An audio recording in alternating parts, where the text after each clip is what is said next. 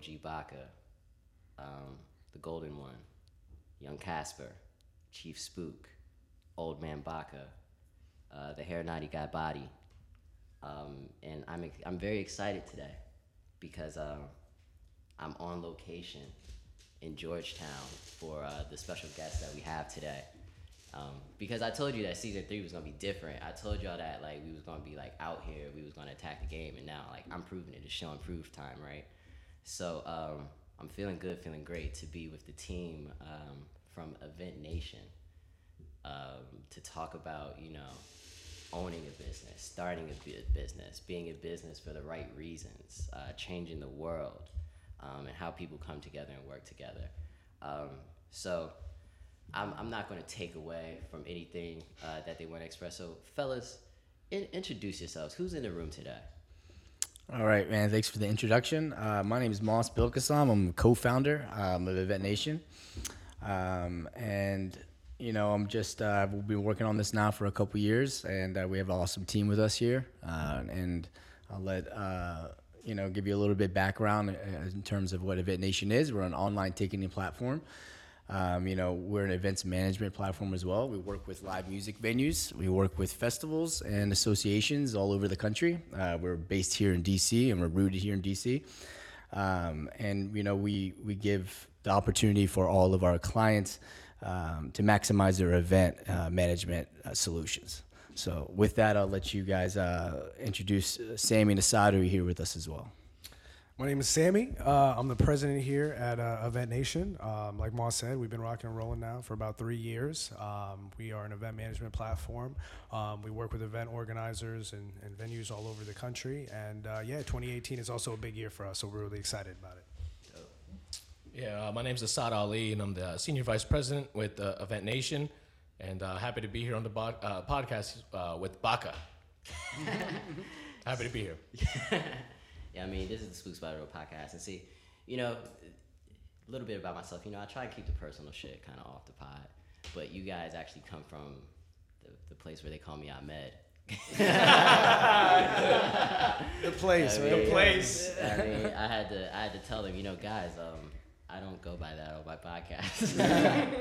But check, I've worked with these fellas for a long time, and was really inspired by the business that they do in the city, not just the business though, but the people that they are, the reasons that they do what they do. And I thought that, it was time. You guys have your new office. You guys are, you got some good business last year. You guys are looking towards the future and have some really cool things going on. Same here at the Spooks by the Door. We have some really cool things going on. We're producing some really cool content for you all.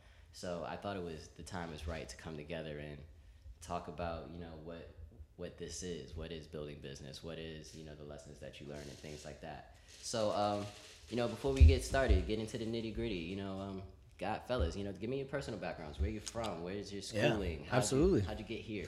Yeah, sure, man. So first and foremost, I've known these guys. They're in the room now since grade school. I'm from Springfield, Virginia, as well as these guys are. So Northern Virginia area. Okay. We spent a lot of time in DC as well.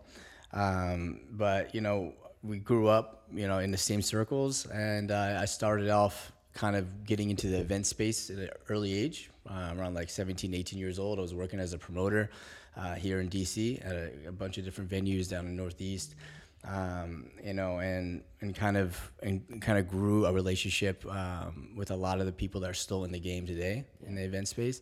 Along with my older brother is also our CTO, and so it's a family affair. Yeah, absolutely. So when I left for college and went down to Virginia Tech, Meezy stuck around and kept doing his thing, and he's a awesome creative web developer, and he ended up working for a lot of the venues here in DC, for nightclub, Ibiza nightclub, when back in 2008 in that time frame. And when I came back out, I kind of naturally gravitated to working with him and working with family and seeing what he was up to, and more of the same, but kind of growing that his catalog of sites and his relationships here in the city.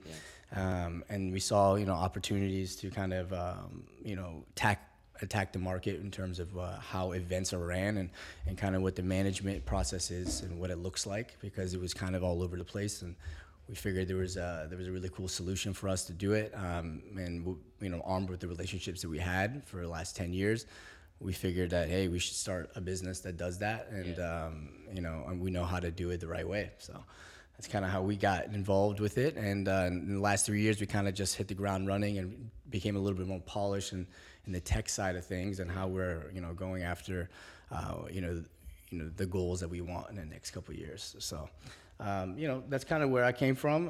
That's my background in events and event management. Prior to working here or starting the business, I did a little bit of wealth management, and doing a lot of work with a DC transportation company prior to launching. I learned a lot from just growing, seeing a small business and how that looks and what that entails. And then I was lucky enough to land a couple of really large clients, and see what those board meetings and what those executive offices look like, and kind of the corporate look at things, and saw that from my first perspective, and kind of taken that into the direction of how we're building the business here. I was obviously lucky enough to know these guys here for a long time, and there was an opportunity to bring them on board, and they were just as excited to get involved with what we were doing, and without them, I honestly don't think we would be where we are today, because of just the relationship that we have and the chemistry that we have together as a team. We're a small team, but we get a lot accomplished because of the relationship that we have. So that's kind of a little bit where I'm from and how we got to this place. So now you two, I know you guys kind of go way back. You guys started your own thing too, in a way. So Yeah. So no, absolutely. I think Moss, he pretty much hit it on the head. Man, we've all known each other for a pretty really long time. I met both these guys in middle school. Asad, me and him ran a previous business together, another startup, previous to this, and prior to that, I was part of a startup right out of college. When I came out, my trajectory, I was kind of wanted to go more on the corporate side. I wanted to become a corporate attorney and a corporate lawyer, kind of doing kind of the business stuff for, kind of on the legal side. So I got an internship. I was lucky enough to get an internship with a cybersecurity company that was based out of Fairfax, Virginia. That company was called Invencia. Learned a lot. Came in early on, and really they gave me a really good opportunity. I was part of their marketing and business development department. So I just learned a lot, and that kind of shifted me to the whole startup world and the entrepreneurship. And then that kind of took a life of its own. I got hit by the entrepreneurship bug, and then kind of fast forward now, I'm here with these guys, and man, it's been one hell of a journey. dope. Yeah, I think my family was originally from Pakistan, and so I was one of the first kind of children born here. And growing up in a big family, you kind of learn a lot of those things. So we, as the other guys mentioned, we grew up in Springfield. And then I ended up going to George Mason out of high school, and I also got a job at Best Buy. So I was a retailer at first, and learned how to deal with people, sales, client services, customer service. Those kind of things were ingrained into me, from a very early on age. And when I finished up with college, and I immediately became a manager at Best Buy in Springfield, which did $50 million a year in revenue. And I worked as a manager there, and then I moved to the Fair Lake store in Fairfax, Virginia, which also did $50 million. And in both places, we were number one in the company with high-end TVs and audio, right? Makes sense. And it just I thought that my whole life was going to be Best Buy. All right, I wore the blue shirt every day and did that. And then just talking with Sammy and Moss, while Moss was doing promotions in DC, is a good friend of mine, and Sammy is a great friend of mine, has an internship with a cybersecurity startup. I was recruited then to work for a startup company that did retail software from one of my first managers at Best Buy. So within the 6 months of quitting and going and working for that tech startup, we were selling to Best Buy. We actually got to the point where we agreed to a beta deal. And so I was hooked in at that point, right? And being able to see somebody go start their own company, follow their passion. And 5 years later now from that experience, obviously we're a few years into Event Nation, our ticketing side. But, before the age of 30, you're able to learn a lot of what to do, right? Doing it that way, and then a lot of what not to do. Right, and I think kind of the balance of experience with working with your own company versus working for a corporation, I think is very important too. Right, Yeah. I think you need both to ultimately, find out what you want to do and find out what you don't want to do. I actually totally agree with that sentiment. Totally. I work in the corporate space as well, as you have met me. and that the way that you see people work and the way that you see things driven in a good ran office is actually invaluable when you have like an entrepreneur kind of eyesight on things. You learn how you want your things to run, and when it's run very well, you want to definitely mimic that. Because I think my friends and other colleagues that come on the podcast or that I work with on the podcast, they're surprised sometimes how like I'll take off the hat from being like Baka and being like chilling, kicking it, and then like it's like all right. Here's the agenda. Here's the equipment. Sure. All right, check. And then I put on a hat, and I put. Some would say I put on the voice. Right. But I think that experience is important, and definitely we need to appreciate kind of that we had the privilege to go through that, because as you guys have known, it's definitely invaluable in how you guys are doing things. For sure. So how did Event Nation how did this really come together? Like, what was the spark? Yeah, I can give you a little bit of insight on that. When Meezy was working with a lot of different of these venues, a lot of the things they're asking for were ticket links and things like that. When you build a website out for a nightclub or you build a website out for a bar, they're gonna ask you for certain things, and one of them was on a constant basis was put this piece of code up for Eventbrite or whatever X other ticketing platform that was out. And I remember very vividly Meezy in our basement, actually in Springfield, before we started it, going, man, I think we can build this piece of code a little better. I'm pretty sure we can do the same thing. And we have all the contacts already, really, for the people that are selling tickets in this area. It would be an easy way for us to kind of just leverage our current relationships, and so we kind of took that basis, that kind of small idea, and tried to extrapolate it as much as we could. And then try to find ways to maximize that for our clients, because at the end of the day, we were getting paid by them. So however we could, maximize their resources, it was advantageous for both parties. So that's kind of how Event Nation was created, and it really came out of necessity for our clients and things that they needed, and coming up with a better way to do it. Dope. Good shit. All right, so tell me more about like some of your more recent work. What was like your big piece of what's a favorite project that you guys worked on recently? What have you guys done in DC? Like, what's going on? Yeah, man. I think Sammy can go into it. I think Sammy and I worked on Art All Night, which was a really big project for us. We had a few big ones this past or for 2017. It kind of started off, obviously, DC, once the weather breaks and the cherry blossoms are out, like that's when kind of festival season, everything starts. For us specifically in this region, so kind of in the summertime, we did the 17th Street Festival. We did the Taste of DuPont around that cherry blossom time in April. And then we also did Art All Night, which was one of the biggest art festivals. That was pretty cool. That was a lot of work. We worked with the Department of Small and Local Business Development here in DC. We had a turnout of 30,000 plus. Wow. For an all-night event in DC. Yeah, it was pretty crazy. It was a beautiful event. All the neighborhoods that took part in it. It was just a collaborative effort with everybody. From what we heard, everybody loved it. Everybody enjoyed it. It was such a great event, and it was free to the public. So it was kind of one of those things where DC is one of those cities where, honestly, like you can do a lot of things for free. There's a lot of free stuff going on, not to mention all the museums and things that, I mean, it's like the best city for like a date night or something like that, where you can do, all these things.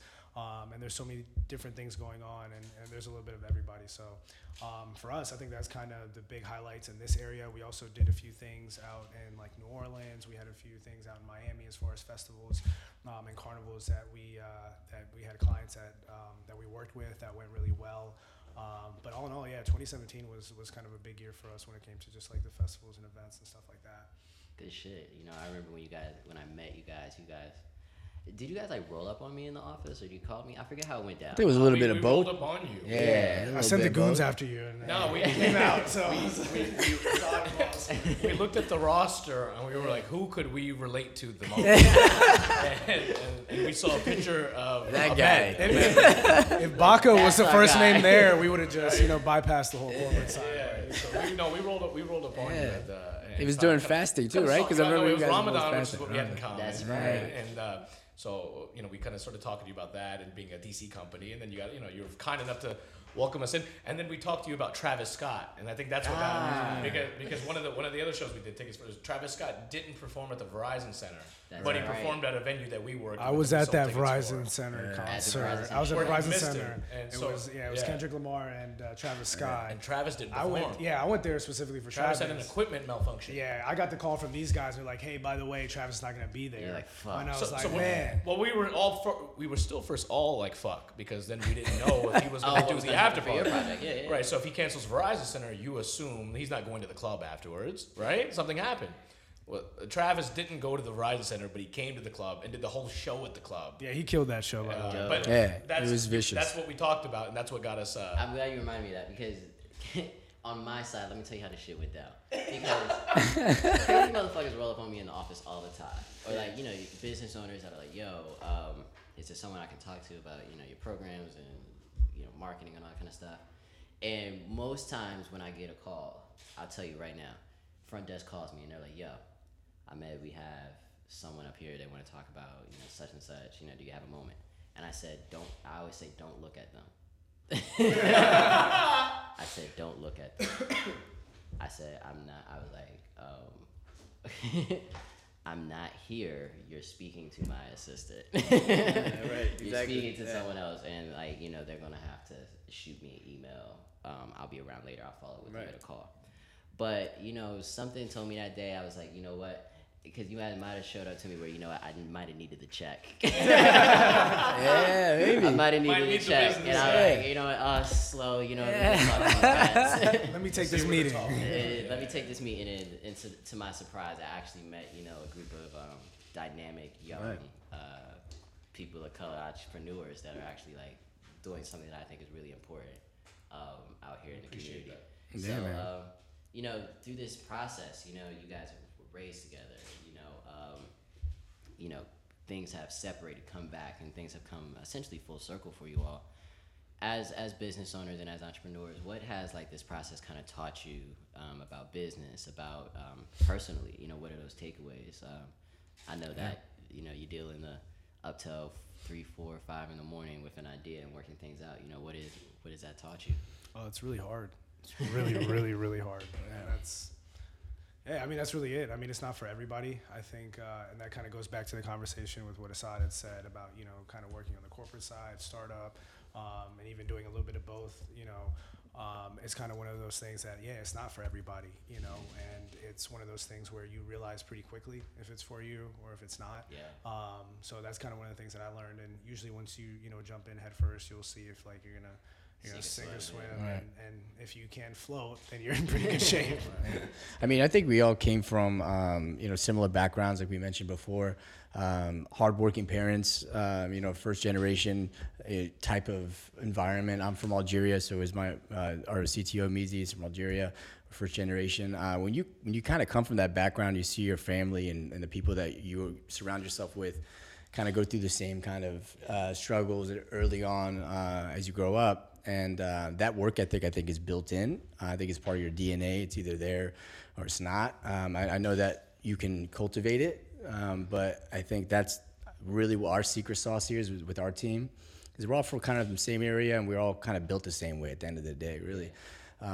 And I think that's going to go the farthest for anyone that really wants to, tackle something like this, because like Sammy said, it's extremely hard. Right. And I think the Art All Night project was one of the things that really showcased our ability to work together as a team and take everyone's, strengths and really just let them run with it. Yeah. It was an entire team process from beginning to end for that thing. I think team in general is what I would say to that answer. It's like you better have a really good team. I think somewhere along the way of like the Facebook movie and kind of what people read up on is a lot of people get maybe a little bit of a different opinion of what it is to start a business or to start a tech company or hey, I can just create an app. Yeah, you got an idea. I think somewhere along the way it just kind of got a little clouded, right? With it's like now DIY. Anybody can just go and do anything, right? I think truly build a good company. I think no matter what, it still comes down to the people that you work with, right? Yeah. I think a few of the guys have alluded to we're a small team of we're 5 partners that have kind of founded. I would say 5 founding partners, right? In terms of leadership, and I think each person brings something different to the table. But if A players surround themselves by A players, right? I think the second you start kind of surrounding yourself with less of a talent pool, right, or somebody, you settle. I think if you start settling in terms of the people you surround yourself with is when you start to get in trouble in any type of business, right? Yeah. So it's still a lot more work, I think, after you have the right people, right? Because it is hard, but if you don't have the right people, then you're not gonna even get to the point you have a chance, in my opinion. All of you have spoke on like everything that like I felt as well. My family, I'm actually the child of two business owners, and two business owners that have seen the ups and the downs. Yeah. So I remember growing up, the nights where I'd see my dad work all day, or my mom would do hair all day long, and then like still have to cook me a meal, or my dad having to work all day, sit down for the meal, and then go back to doing more work. You got to see that, right? Yeah, if you see that, it changes you a little bit. I mean, it even came down to like, sitting in the kitchen, and like my free time was, help me label this product that we were doing in house, and help me load this off the trucks and everything, and like, what's crazy is like I have the ultimate small business perspective because this is happening in my home. It's like, For sure. it's coming right down the line, and I've seen the times where it got hard, and my parents have to be like, you can't necessarily do this right now. And I look back on pictures when they were rolling hard, and it was like, it was entrepreneurship. It's a cycle. It's a cycle. Ups and downs. And you see those ups and downs, and you build with that. I think seeing those things is very, very important. And then as you speak to like having a team, and that speaks to definitely, Sammy, what you said about it being essentially hard, because I can only imagine how my parents going through those things and having to balance a family after a certain point. For sure. I mean, like, Jeez, honestly, so far, it's a lot easier when you just take care of yourself, too. Like, when you're an entrepreneur, when you don't have a family, kids, and other mouths to feed, when you're like, all right, man, I can crash on, so-and-so's couch and blah, blah, blah. I can suck it up. Bullshit a lot. But if you got a kid with you, it's going to be tough. It's like, hey, can me and my kid sit on the couch? It's like, it's not going to work. So you just got to be like, It has to be a team mentality as well. I think what I think that we do really well is that even if we don't have, necessarily kids to feed, our mentality of how we run our business is usually, hey man, these are our family. The people in we gotta take care of us. You know what I mean? Like these are the guys that are in the trenches with us 24 hours every day. You know what I mean? So if you treat the people you work with like Asad was saying is the most important part as your family, then you can see how that can transcend to when you actually do have a couple of little ones running around. It's very similar to that. It's just a true testament to people that do have that have families that work 9 to 5s, that still are entrepreneurs, that still have the the second job, and that still manage to what's your excuse, right? Yeah, that's what I'm saying. It's just like, what is your excuse? So Absolutely. It's one of those things where you never know. Dope. Now, Moss, you mentioned that you and your family are from Algeria. Asad, you mentioned your family's from Pakistan. Sammy, where's your family from? My mom is Ethiopian. My dad is half Ethiopian, half Yemeni, so Arab, Middle Eastern. So got a little mix in there. Leading to my next question, with you guys being, families of, or children of families that are not essentially from here, and dealing in a space where, you're working with a lot of people that are from here and have built this and have their families have built it, and they're actually able to pass on those things to, their children. What do you think that perspective of different cultural background and just being raised in that space of having to make it and having to worry about how people are treating you? I know that your parents might have accents or maybe have cultural differences that maybe they've had to go through. How has that shaped kind of the business that you build in? Yeah, what man. You're looking I think we were in San Francisco for one of our competitions that we were awarded for Event Nation, and we met a really interesting guy that alluded to an answer to that question, and he always calls it, he always uses the word empathy for it. Yeah. And empathy, I think, is a great way to encapsulate that entire feeling that you get when you were raised a certain way, and then when you grow into adulthood and you're running a business, those characteristic traits have to be instilled with you. And empathy is one of the biggest things that you should be able to extend to anyone that you're working with, regardless of where they came from. And growing up the way we did, I feel like that was something that our parents drove in with us from the beginning. Yeah, my dad has been a taxi cab driver in Washington, D.C. for almost 40 years now, right? Wow. So if you just go through the past 4 decades and the change that we've seen in D.C. or we've heard of, I guess, even growing up, I was at the Clinton inauguration, seeing that kind of thing and seeing the change. And growing up in the area we grew up in, frankly, it was very diverse. So I think I kind of grew up and respect to my parents in a good way. They grew me up where I didn't see a lot of that division or change. I was maybe more naive to it, right? So I grew up with a diverse set of friends. So my friends were always very kind and nice to me. The schools we grew up in were always like that. So it was almost until I got to college or close to that point where you're in the workforce, but then I started to see a lot of those things that my parents sacrificed so that we wouldn't have to experience early on. And then you start to see how I don't want to call it like the real world, but then you start to experience people for who they are yourself, right? And I think my parents did a good job of shaping that for me. But I think growing up, when your name's Asad, Ali, different things are maybe stereotyped before you even kind of get into the door, right? Maybe on the name of a resume kind of a thing, or the submitting of a paper. Hey, I'm with you. I understand. And so I think I learned that later in life, right? And I think as a business owner now, I'm very clear about my opinion on it, right? I'm very clear on what I have to do, but make no mistake. If anything, I just use that for motivation, right? I don't let that hinder my ability, right? I think my colleagues help with that too. Right, given that perspective. Yeah, I was gonna say, I think honestly we're pretty lucky the way that we grew up. We grew up in a very diverse, neighborhood, diverse set of culture. Just DC, the melting pot alone. So we're lucky, but things have changed a little bit, and at the end of the day, I mean, it is what it is. Being a African American in this country, in this world, it comes with all its trials and tribulations. Being a Muslim, being this, whatever the case may be, being homosexual, whatever the case may be, it comes with its own stigma. It comes with its own tags. Being a woman. For sure. Yeah. Exactly. So half of the population. Even with that, it's just one of those things where you just can't use it as an excuse, and I think that's what Asad was alluding to. For us, especially in the world of business, of course, there's barriers in here, and people sometimes might not take you seriously, but at the end of the day, we look at it as our responsibility to make them take us seriously. So that's our job.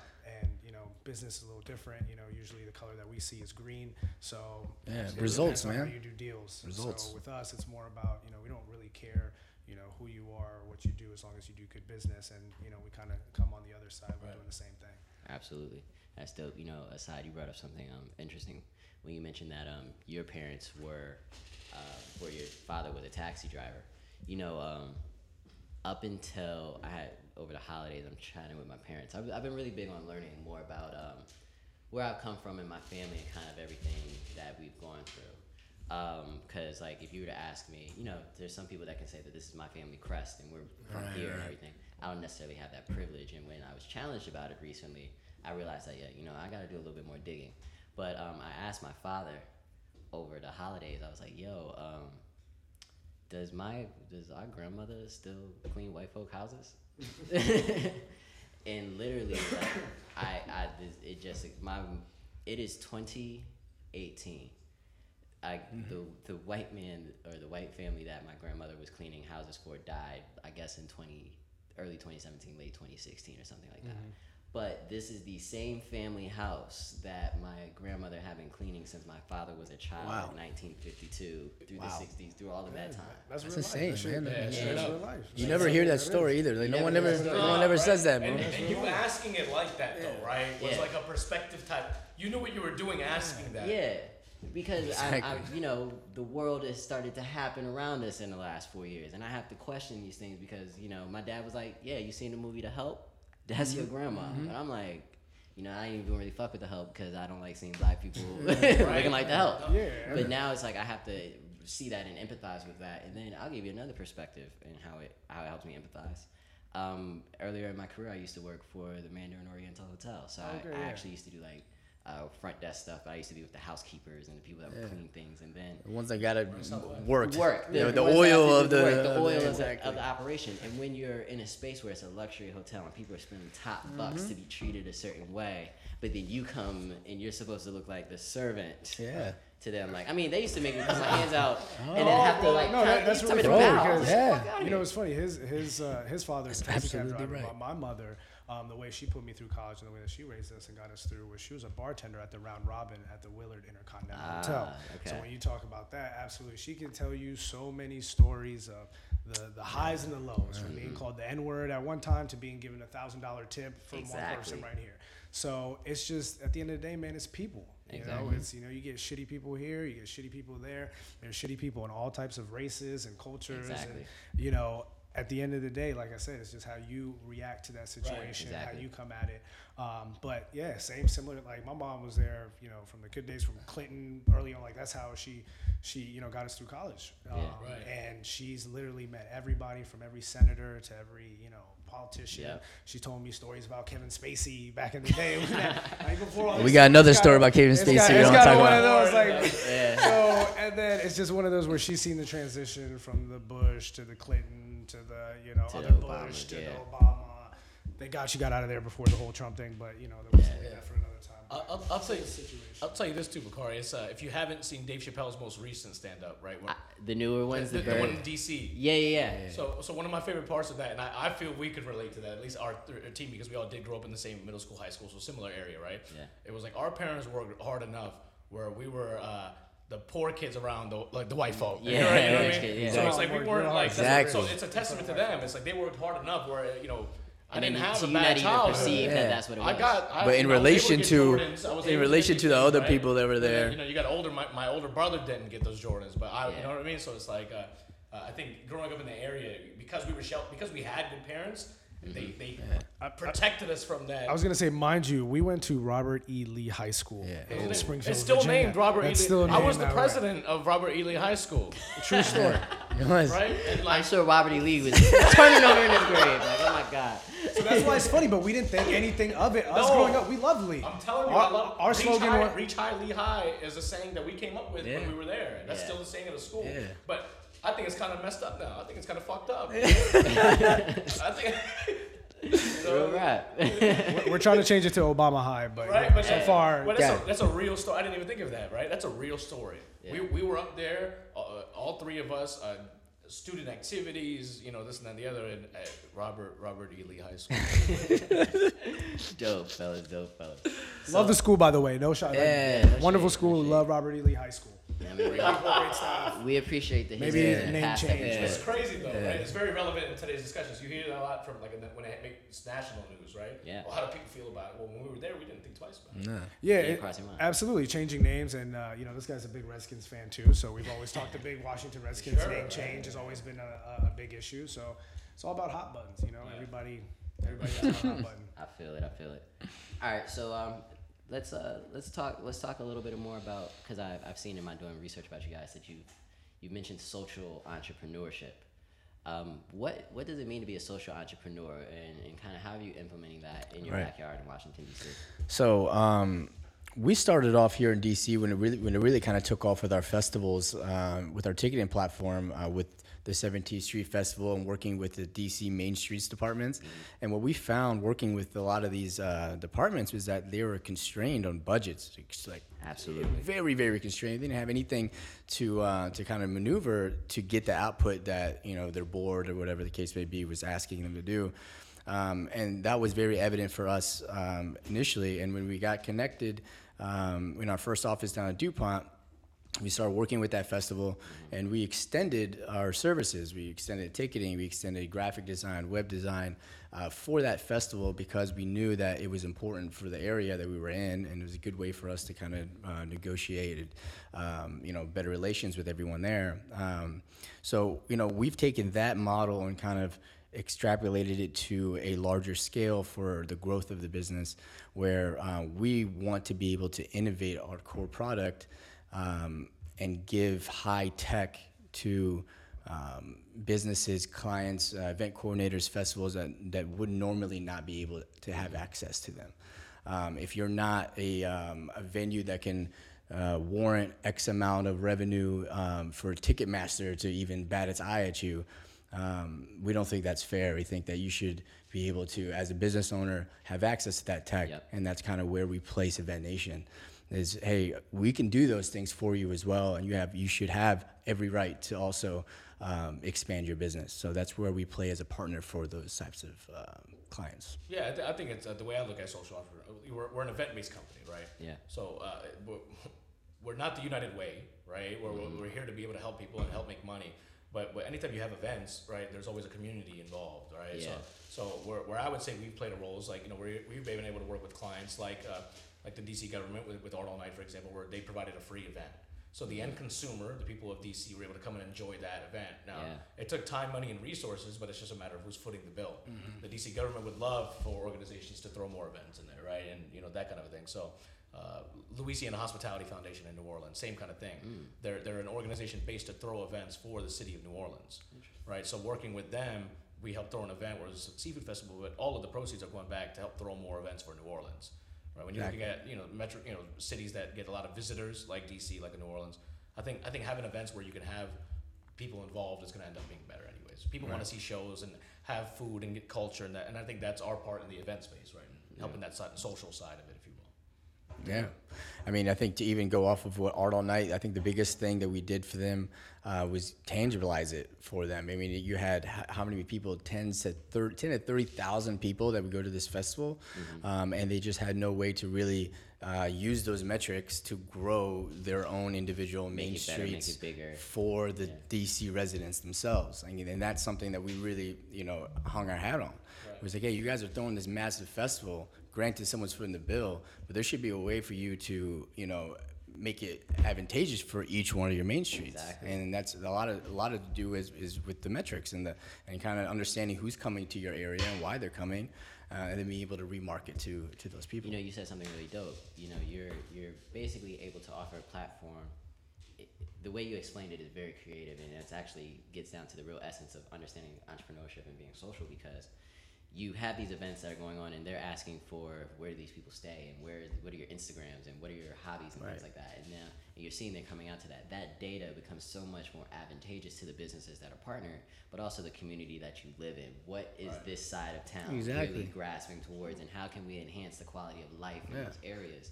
And to actually see DC's kind of office and governments working towards that, that's actually really dope. We got to be able to attack these, attack is the wrong word, but like reach these attendees. And then that's not necessarily to send them a Wawa coupon.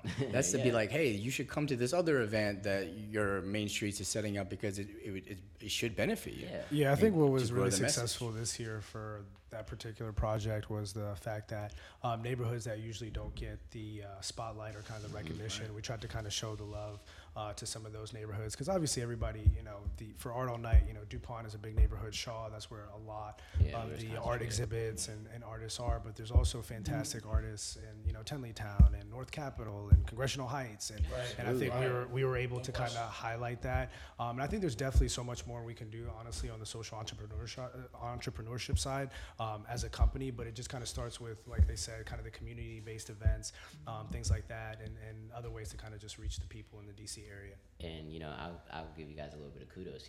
Your minds are in the right place, that everything that you do is going to have some kind of social background to it, just in the way that you guys operate your business. Absolutely. That just goes back into having the right mindset, raising the right people, having the right people in the community, and doing things. So kudos to y'all, man. Absolutely, man. That's really good work. So lastly, this is I want to have a little bit of fun with you guys, because as an entrepreneur, there are things that get me going, things that I like to engage in. That's like, or that's the inspiration. Right now I'm actually reading a book, Hanif Abdul Rakib's They Can't Kill Us Until They Kill Us. And it's a really dope book. It's actually a collection of essays where he's contemplating like his life experiences through the music that he was listening to at the time, and how that music kind of shaped his creative output and things. That's dope. My favorite essay in that is like on Future and working through your pain, and he kind of compares like how he was going through like a tough breakup, and it actually turned into the best work that he created, and how Future, as you know, broke up with Sierra and created the run of magnificent mixtapes. That, everything started it started that run, and so like comparing that time of where pain and strife and where all of those come together to create like something special. So that's how all the good love songs were ever made. Exactly. Right? I mean, you gotta get hurt, through some type of heartbreak, right? But I mean, what content inspires you guys? What have you been reading? What have you been listening to? What have you been writing? What gets you up and say, yo, I need to get moving and make my dream come true? Absolutely, man. I do a lot of reading at night. And my wife always makes fun of me because I just read management books, but I find them extremely interesting. I read a lot of Adam Grant. I read a lot of things of that nature and kind of that realm. And listen to podcasts like Masters of Scale and things like that on my drive here, just because I like to get my wheels turning in the right direction just early on. But yeah, that, when it comes to how I get motivated to do anything, it's usually just looking at the team and seeing where we've gone, where we are, where we want to go, and then kind of using some of that knowledge and some of that reading and materials to kind of pinpoint our way and trying to maneuver our way there. Yeah, as far as motivation, the way I look at it is like, look, if you're not motivated at this point, then you shouldn't be here. Like, you know what I mean? That's I like True. the way that I run, like to run things is kind of more of the Kobe Bryant mentality. Like, hey, Bill Belichick, like, yo, you're here. Like, what else motivation do you need? You know what I mean? It's kind of one of the things where the opportunity is here and you can take it from you. And that, to me, obviously, there's always ups and downs. There's always intrinsic or extrinsic motivation, things that kind of, uplift you and whatnot. Kind of my style has always just been try to be as even keel as possible, just because in the startup world, there's always ups and downs. Yeah, like one gotta be phone call can right? take you all the way to the highest of highs, and then one phone call can, take you all the way back down. So it's kind of one of those things where you just try to keep your eye on the prize, on your goals, and, slowly kind of knock things out like that. But yeah, like little things. I mean, when it comes to like reading and stuff, I'm more of like, I like reading articles every day. It's The Economist, Washington Post for DC, and then of course the Wall Street Journal. Try to kind of, always got to keep up with current events and politics and stuff, but that's kind of gotten ridiculous at this point. Yeah, it's But like Moss said, now it's more on the business side and kind of seeing what's going on. But it's always good to just kind of be, up to date with all those things. But yeah, I wish I could read a few more books. I think the last book we had a little book thing going on. We used to read about a book a month. I think that was 2016, and then I think things just got a little crazy and we kind of fell off. Moss used to really spearhead that initiative. But yeah, no, I think for me as well, I'm into the arts when it comes to movies. I'm a really big movie guy as well. So when it comes to kind of getting motivation from that, like, there's so many different avenues where you kind of are you from the kin that watch Scarface and it's like I'm ready to take oh the yeah fucking world? yeah Scarface Power. I don't know if you're a big Power absolutely. fan. So Power right Godfather. there. That's the for us right there. Literally, like, so even some of the people that we work with, it's like, yeah, that's Ghost and that's Tommy and that's all that. It's kind of fun. Dope Right. shit. Yeah, I've always been on very big on motivational quotes. I think motivation is just like showering. I think it needs to be done daily, Absolutely. right? If you're even the utmost leader, right? I think while you're a certain level of expectation to be somewhere and to do something because of who you are, I do think that the mental side of having somebody else motivate you or something motivate you. Yeah. Personally, I love the quote that it is your attitude, not your aptitude, that determines your altitude in life. Absolutely. Right. I think there's so many things in a business or in life that you can't control. The one thing you can always 100% control is your attitude, right? And how you deal with people, how you act with people, right? Because, a business deal went wrong or something else that maybe was not in your control happened. A lot of times people let that affect them, throughout the day. I think if you want to be like, kind of how Sammy described, and you want to be there to how Moss described for your team, I think having a good attitude more often than not can usually kind of solve most problems, Absolutely. right? And so Have your mind right. Yeah. I mean, mental health is very important, Yeah. and mental health is yourself first, right? Before you can start worrying about everybody else. I think looking in the mirror before you look out the window is where what you're speaking on is something that I say on my podcast all the time. My audience is probably annoyed by now, but it's change your mind, change your relation to time. If you're able to change your attitude and how you look at a situation, you're able to move past it and find the opportunity from everything and every wall that you meet. Absolutely. If you look at something and you say, this is really fucked up, and you keep saying it's really fucked up, it's going to be fucked up. It's gonna stay fucked up. It's gonna stay fucked up. Absolutely. But if you say, all right, this is fucked up, but how am I going to move around it, or I can move around it, your perspective changes, and now your opportunity opens up. And what you guys have all mentioned, which I think is dope, which I say on every podcast, is stay fed. You said that, you're constantly taking in podcasts and listening and getting your wheels turning. You said that you're watching the movies and getting this inspiration and just working with people and feeding off of your team. That's what we speak up on the Spooks by the Door about. Stay fed. It's the things that you intake that you take in a lot of bullshit. You gotta take in good shit, but you Yeah, for get sure. your nutrients and then you keep it. And then we also say feed another. So everything that you've taken in and you've learned, you now have to feed to Oh, you someone. have to- Exactly, you bro. have to It's pass key. it It's along. even more important. Absolutely. I mean, Sammy's. I always look to Sammy because he is the most even keen person I've ever met. Like, and for me, and I think everybody here knows, if I don't have something to eat early in the morning, I'll run out. So I usually like to go to the gym in the morning and clear my head. But yeah, you should look at the people that you're working with and take the best characteristics of everyone, and then try to mimic that. I think it's really important because everyone brings something else to the table. So, no, you're absolutely right, man. Dope, man. Well, fellas, my laptop's about to die. Use that every time. It's a good ender. I enjoy this for sure, man. Absolutely, man. Yeah, man. Yo, before we let you guys go, where can people find you? Where can people inquire about business? Where can they learn more about Event Nation? Yeah, man. We got to go on our website, it's myeventnation.com. And there you'll see a bunch of different things that we're offering. You'll see a bunch of the clients we work with. Just hit request demo. You'll get one of us. You'll get one of our team. Again, we're pretty small right now in this area. And then we like to give that one-on-one attention. So you look us up online or go to any one of our events. And we're doing events on a daily basis here and in other markets as well. On Instagram, at My Event Nation as well, if not the website. Yeah. I would just say, www.myeventnation.com. Check us out. Drop us a line. We're in Georgetown. Come visit. Anyone that, we do a lot of sponsorships, a lot of things like that. If you have anything outside of the realm of, just putting an event up or working on events, we are always open to do that as well. So. Dope, man. Well, I appreciate you guys taking the time to meet with me. Yeah, man. Thank you, bro. Handle some business, you so have some much. fun, produce some good content here. Yeah, this was really fun, man. This was Baka! Y'all heard boy. Asad. You check. Yo, it's Baka. This has been the Spookspod podcast. Please subscribe, rate, review. Stay fed, and most importantly, feed another. If you haven't shared this with your mama, your cousins, your daddy, your grandmother, you come on, you're fucking up, honestly. But we'll be back real soon, man. This is Spooks 3.